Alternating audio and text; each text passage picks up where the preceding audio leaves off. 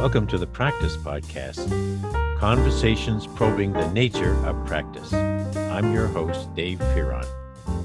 Have you ever had one of those conversations where you just couldn't get enough of what the other person was making you think? Not just saying, but you just couldn't get enough of what the person with whom you're speaking was causing you to think. Sometimes in a conversation, you would express something about what you're thinking and get a response. But basically, Gene Bellinger is such a smart and deeply experienced system thinker that I just loved the feeling of being taught by him in the best sense of being taught. As we concluded a conversation which you're about to hear, Gene's philosophy came through, and he basically said that no matter what you think you can tell other people, if you're not making them feel smart and good about themselves in the conversation, then you'll have conflict and there'll be no further exchange of ideas. So he knows a lot about how to keep people in conversation and learn from us as well as help us learn from him about this fascinating question of what is a system. His answer is pretty straightforward. It's relationships with implications. Now you take it from there and you're into quite an investigation. But ask Gene, how should I announce you? He said, I'm just a storyteller. And he sure is. So here is Gene Bellinger. Well, folks, crisscrossing the world as I'm doing without leaving this chair over the last several years, I keep meeting really, really fascinating people who are, they're in the general field of my interest, which is practice particularly, but also widely organizational behavior and effectiveness. And I found Gene Bellinger. Did I pronounce that correctly, Gene? Mm-hmm. Between my brain and my lips, I might have messed up Gene's name. And I asked Gene a moment ago, how should I introduce you? And because people can find you on LinkedIn and they can look at the profile, but I like the fact that you say you're a storyteller about relationships and their implications. There, that's the entire podcast right there. Gene, I know about you now, and I know that you've made pretty much a lifelong study of all things systems, and particularly how people think within their life of systems, because we all live in them. And you were doing a little bit of teaching and writing, coaching, but what really fascinated when we first met, before we started recording, was that you've moved your contribution to YouTube and you produce these wonderful, short, powerful videos so that people who are having relationships with all other humans and animals and are recognizing that there are implications for their actions could go and spend pretty much the rest of time watching these hundreds of videos you produce. So could you tell us a little bit about that choice you made to go video? Oh, okay. It was, well, that's thinking back quite a ways. Yeah. I started doing the video. Well, I needed a better way to communicate what I thought I understood, as opposed to saying to people, here, read this, or look at this model, this wiring diagram that gives them a headache.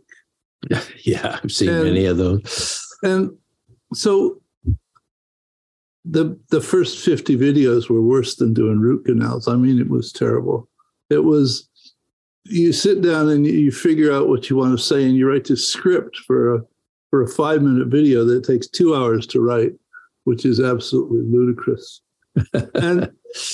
And though it got to a point where the videos became easier than actually writing anything.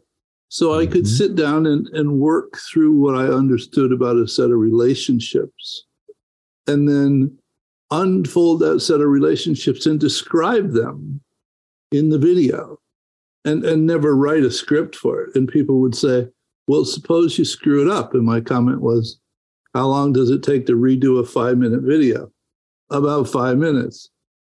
So, and it's not unusual to get the first 3 words out and say, oh, shit, and delete it and start over again. I mean, it's that easy.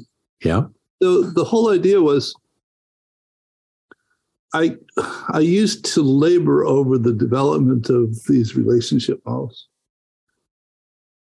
And it was back before I understood where I am at the moment. But I would get so connected with what it was that I had developed, and I would think that it was really awesome. And I wanted to share it with someone else because I wanted to impress them with how smart I was. And, they really didn't give a shit. But I would send it to them. And after a day or two, if they said anything, they would send back a message and say, oh, that's nice. And what they really wanted to say is, why the hell did you send this to me? Because it did nothing but give them a headache. There wasn't a way for them to understand what I thought I understood. So along the way, over the last 48 years, I've had these amazing aha moments that were sort of leaps in understanding. And I don't know where they come from. I tend to lose track of what actually instigates them. Though at one point in time, I made this connection between a model, this relationship diagram, and a play. If you go to the play and you sit there and you listen to and watch the relationships unfold between the actors from one act to another, if the play was done relatively well, when you leave, you take the story with you. Because as Gregory Bateson said, it's the pattern that connects. Mm-hmm. What systems people have done forever in multiple forms is equivalent to, you haven't seen the play, though the playwright walks up to you, hands you the script, and 10 minutes later says, what do you think?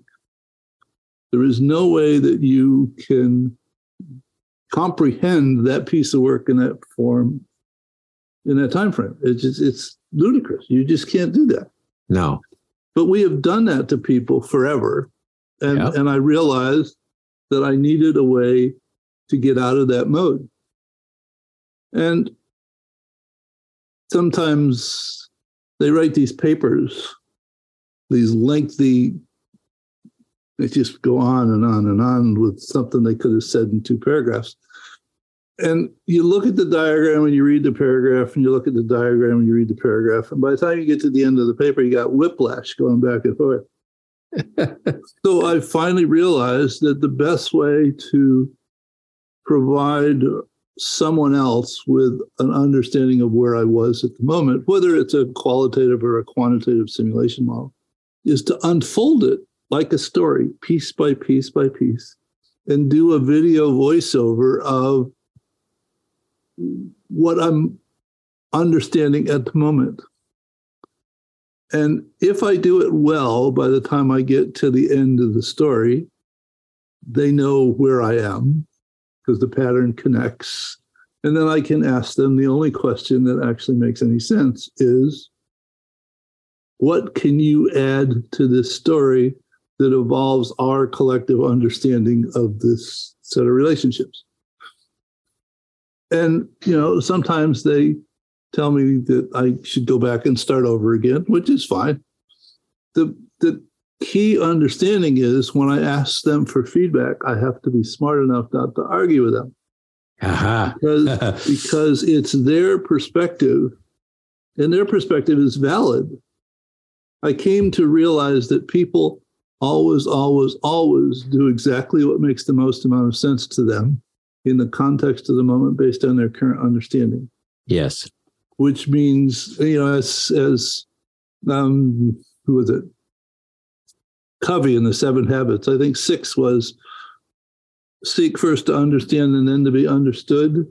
Mm-hmm. So that if you don't agree with the feedback that they're giving you, what you should do is seek to understand why that perspective is valid to them and figure out how to weave the multiple perspectives together. One of the stories that I unfolded as soon as I started on this path was Aesop's Fable, The Boy Who Cried Wolf.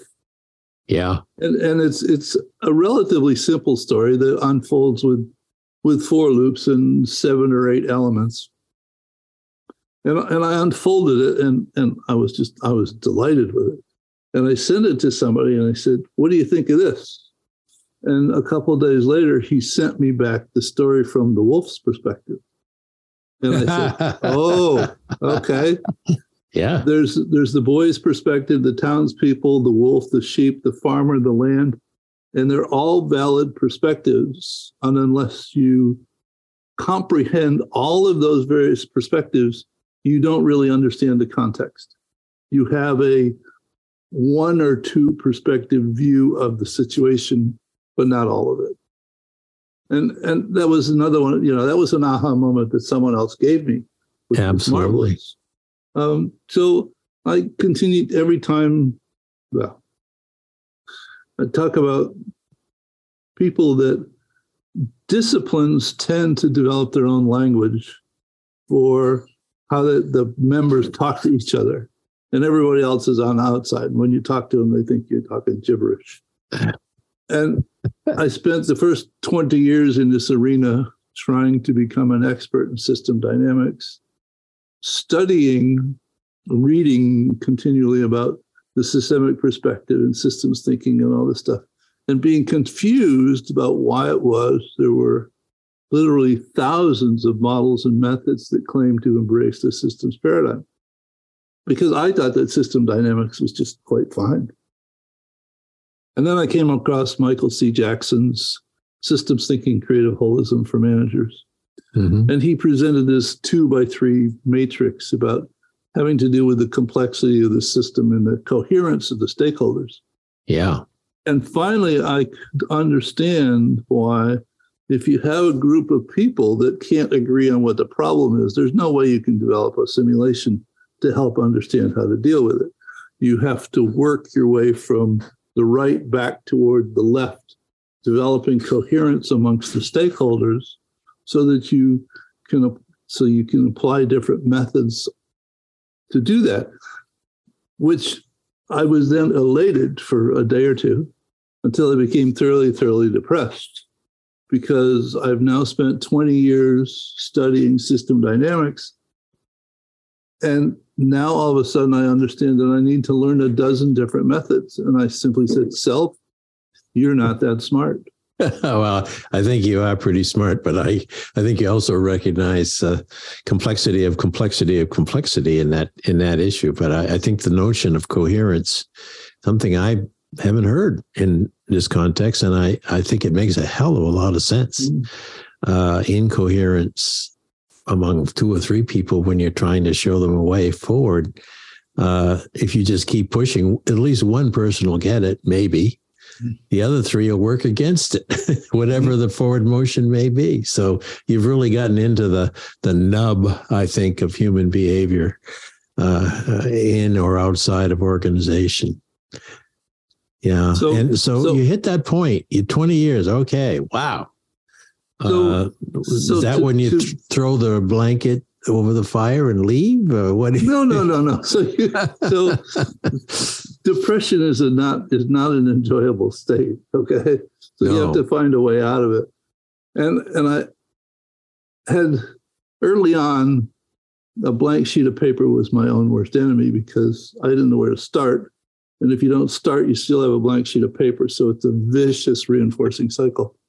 And then I came to realize it doesn't matter where you start, because it's all related. If you do a thorough investigation, starting anywhere, the model that you develop will be a meaningful model. Though I didn't actually have a good understanding of how I went about it, but in the midst of my depression, I actually asked myself, how do you create a model? And I realized that during this period, I'd actually developed an approach that I didn't actually think about. In other words, it just sort of evolved. And it's unbelievably simple. You start with what it is that you currently want to understand. Mm-hmm. And I don't say the problem, I say the situation, because there's lots of different aspects that might be there. And then you ask yourself, what does it influence? And then you ask yourself, what influences it? And then you go back and you ask the same 2 and 3 questions over and over and over and over again until you run out of things to connect. And then you figure out how to explain it to someone else in the hopes that they will ask questions or have pieces of the puzzle that you don't have. Mm-hmm. And then the final step is ask them for their feedback and don't argue with them. and that's it.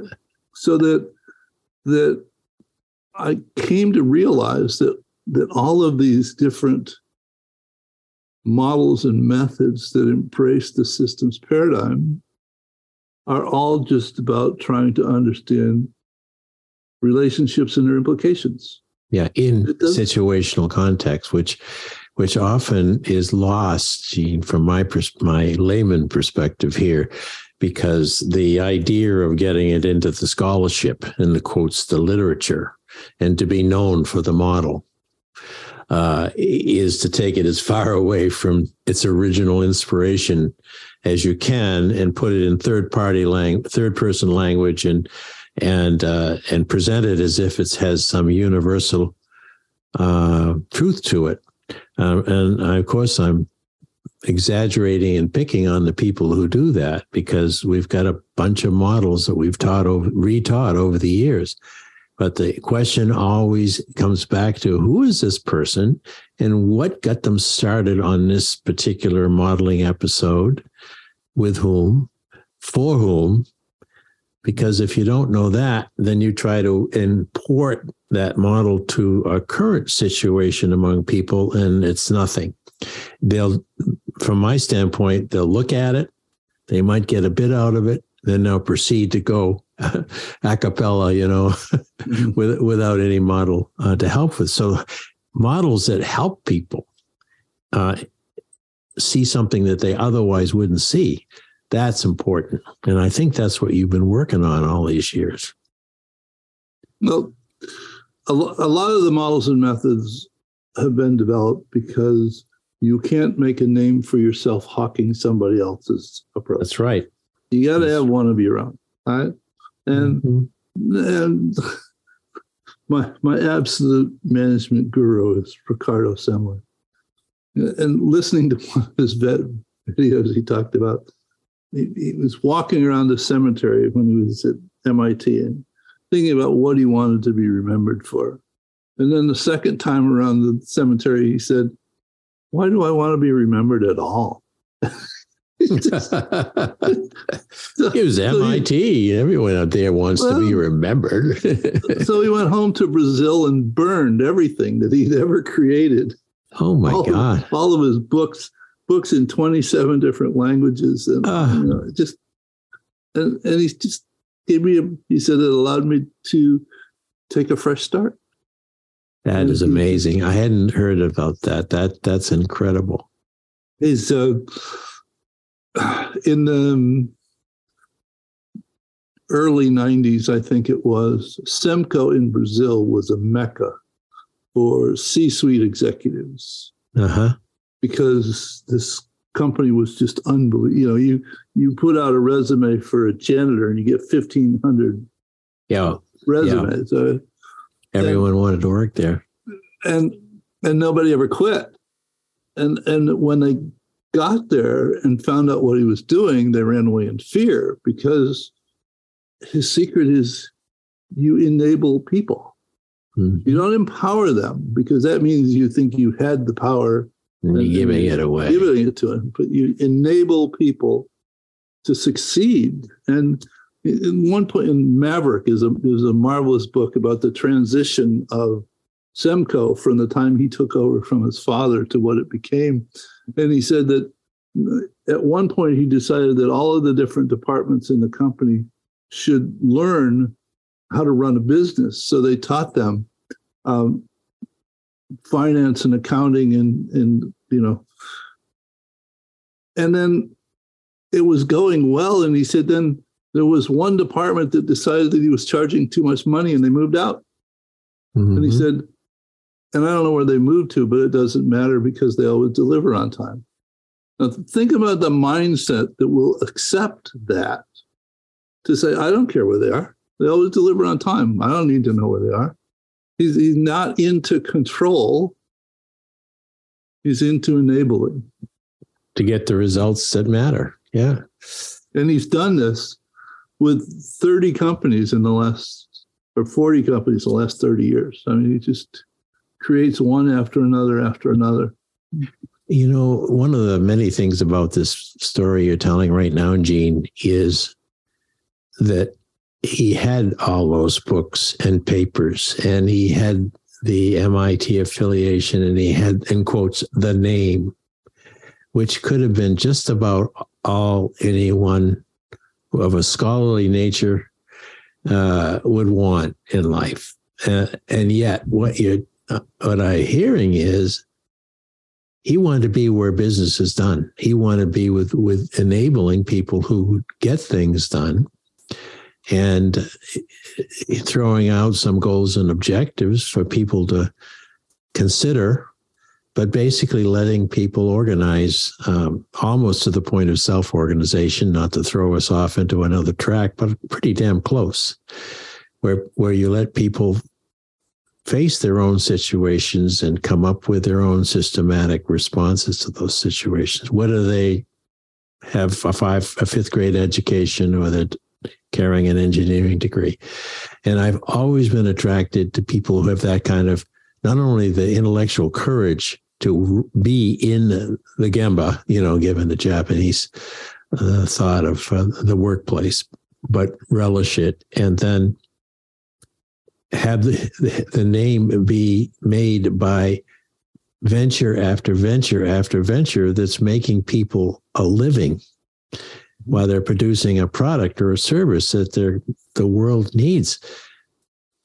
I'd like to see that kind of legacy. If I had any talent in starting businesses, I'd try it. But I also get what you're saying about the modeling, really, coming from where it's most likely to matter to people who not only get to understand it, but the cool thing is they get to add feedback. They get to say, well, from my perspective, like it's the wolf.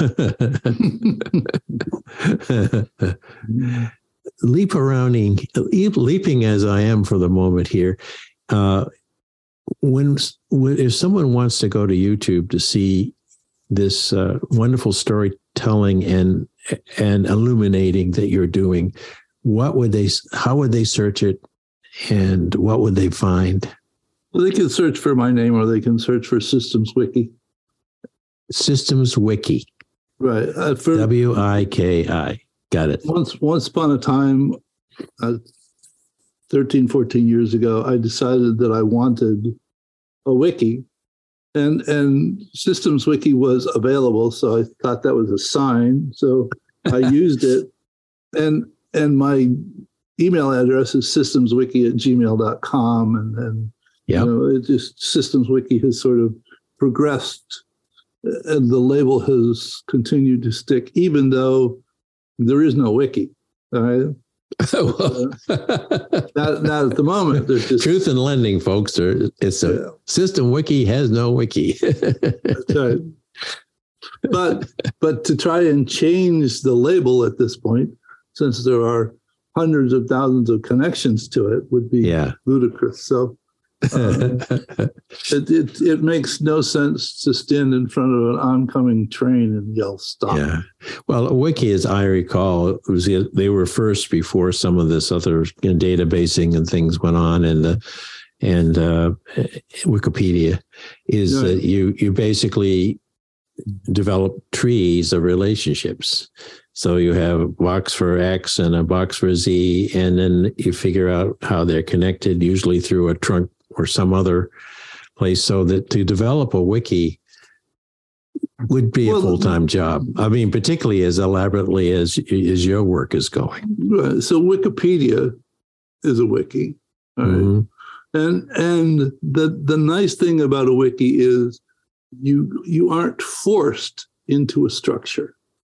All right, so that you can put things in there and connect them together later.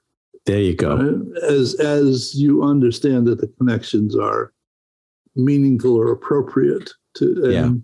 There are lots of things that are not connected to anything else. Well, I'm not sure there's anything in Wikipedia that's not connected to anything else. There could be. So I just continue to run into topics of interest, and if it captures my attention enough, I write a musing, which is usually a half to a whole page, and then a short video, some model to go with it. Because with the realization that everything is related, but everything's not relevant. It's when I started telling people that I developed stories about relationships and their implications, the comment was often, well, doesn't it sort of relate to everything? My answer was, yes, that's the curse, because it's hard to stay focused. You read a paragraph and you end up going in a dozen different directions by the time you get to the end of the paragraph. And then you can't remember what you read in the paragraph because your mind was thinking about all of these different things. So trying to do anything longer than a page is next to impossible. And anything longer than a page isn't relevant anyway. I mean, if you can't say what is really on your mind in a page, do you really know what's on your mind? Well, that is not only the sound advice to ask and answer, but it's the way of the day, because with social media being so profoundly present, where people who want to spend even 3 minutes of their eye time can get up there on LinkedIn, you name it. And if they don't get it in the first 2 sentences, they just move on. Now, that's sure different than back when we had a library, when I went to my first undergraduate college, and everything, almost everything that we needed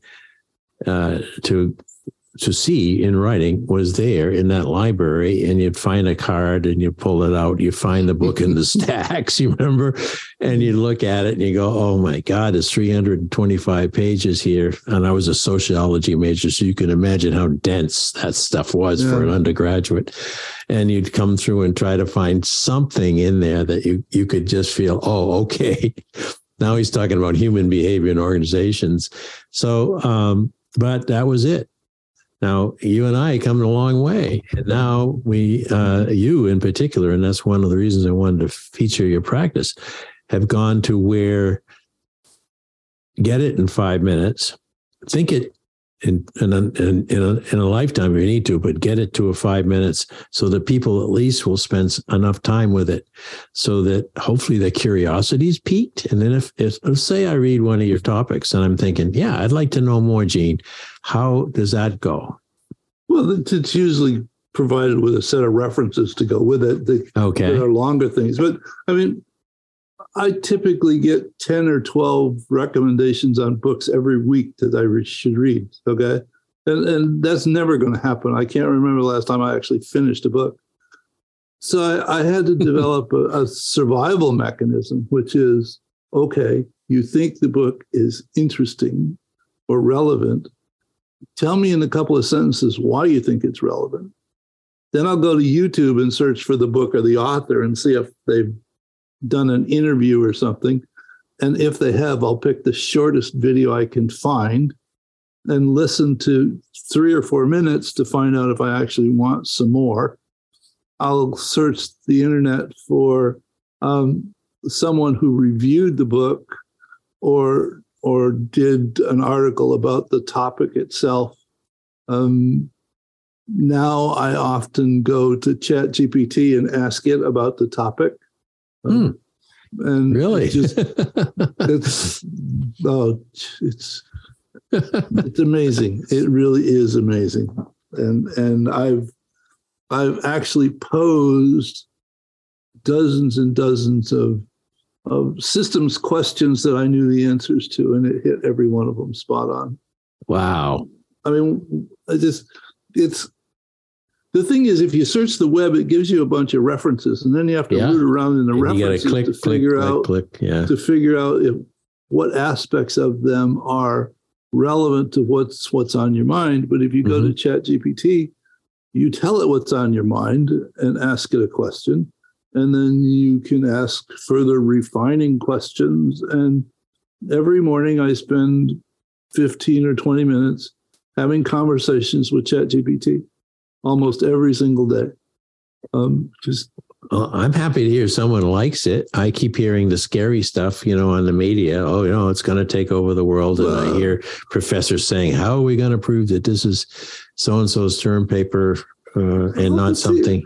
You mean all of that, but that doesn't, it sounds very familiar to me after all the years. The internet's going to take over this, and the phone without a cord on it is going to. So this is another departure from what we're used to. But it sounds to me, from what you said, it's very useful for someone who's an investigator. What I said about standing in front of an oncoming train and yelling, "Stop!" Okay.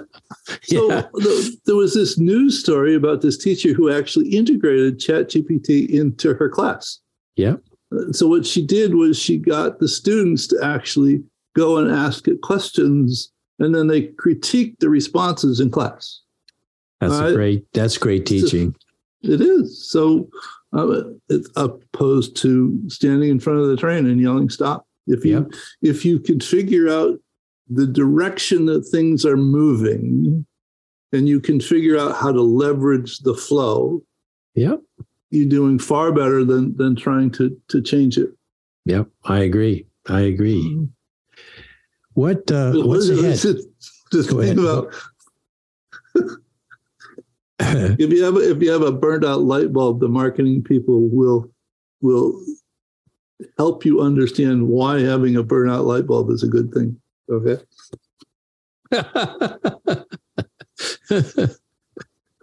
As for a aesthetic feel, it's shaped like a light bulb. Yeah, and you'll never have to change it because it's burned out. I'm sure being a irreverent storyteller myself, having scared my 2 little kids when they're now in their 50s, but with all kinds of made up stories about the things that they already had. So I'd make up stories about, obviously, their toys, but I'd make up a story about, I could make up a story about a burned out light bulb. And in a few minutes, they'd be entertained, and then they'd never want to turn a lamp on again because I put it, gave it some scary human qualities, But that's the fun of it. And, why the hell not have some fun doing all this? I mean, you're doing this out of the goodness of your goodness, really. It may have some commercial opportunity here and there, but like I, who am doing the practice podcasts and have this book out, I don't expect much in the way of conventional recognition through dollars, but I do enjoy feedback, and I'm getting some now after months and months and months of being out there. I'm starting to hear from people saying, "Oh, you're the practice guy." So Gene, you're the systems guy, or how would we characterize you as we're moving toward the end of our time? I'm just a storyteller. Okay.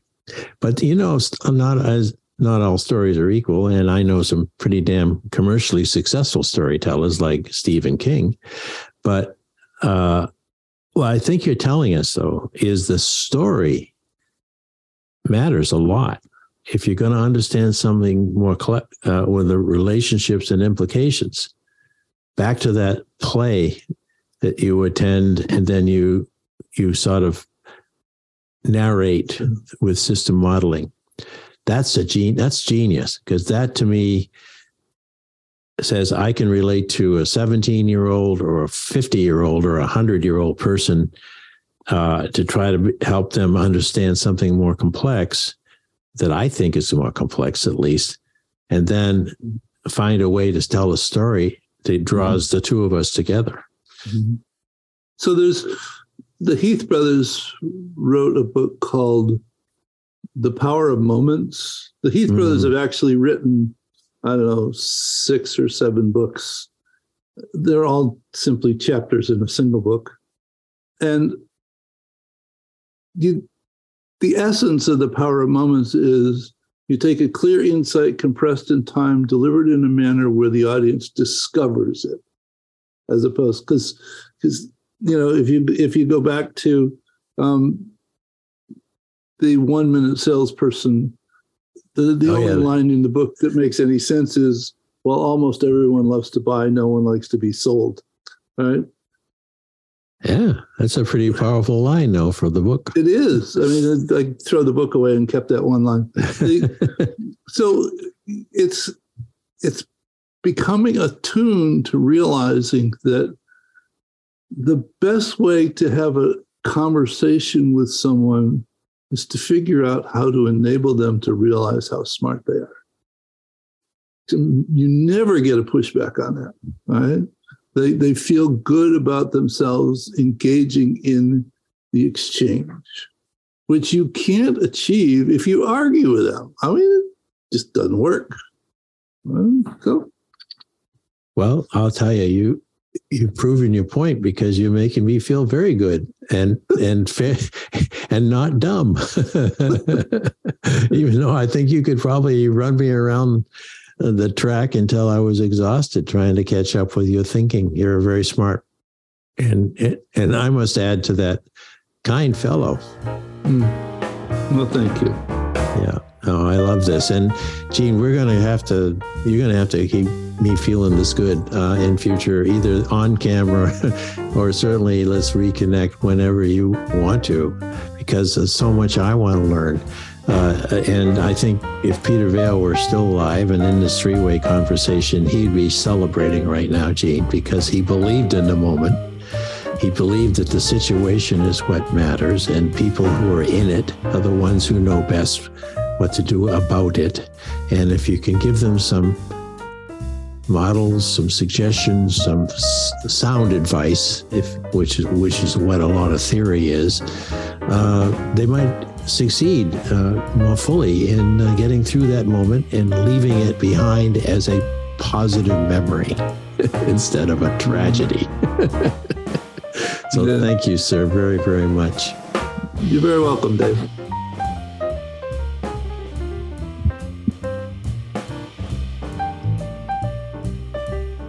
Thanks for listening to the Practice Podcast, where we discuss practice with a capital P. If you'd like to hear more, listen in on Spotify, Automatic, and Apple Podcasts, or go to inactionresearch.com/podcast-page. And if you'd like to learn more about social inaction and the nature of practice, head over to inactionresearch.com for more information. Thank you for supporting this show. We look forward to hearing from you soon. Oh, how could I have forgotten? Our digital book on Practice as a Way of Being is now available. You'll find it online at www.mylibrary.world. I worked on that book after Peter passed away, and I think you will find it a unique and very, very mobile reading experience, since it's wherever your screen is in hand or at hand.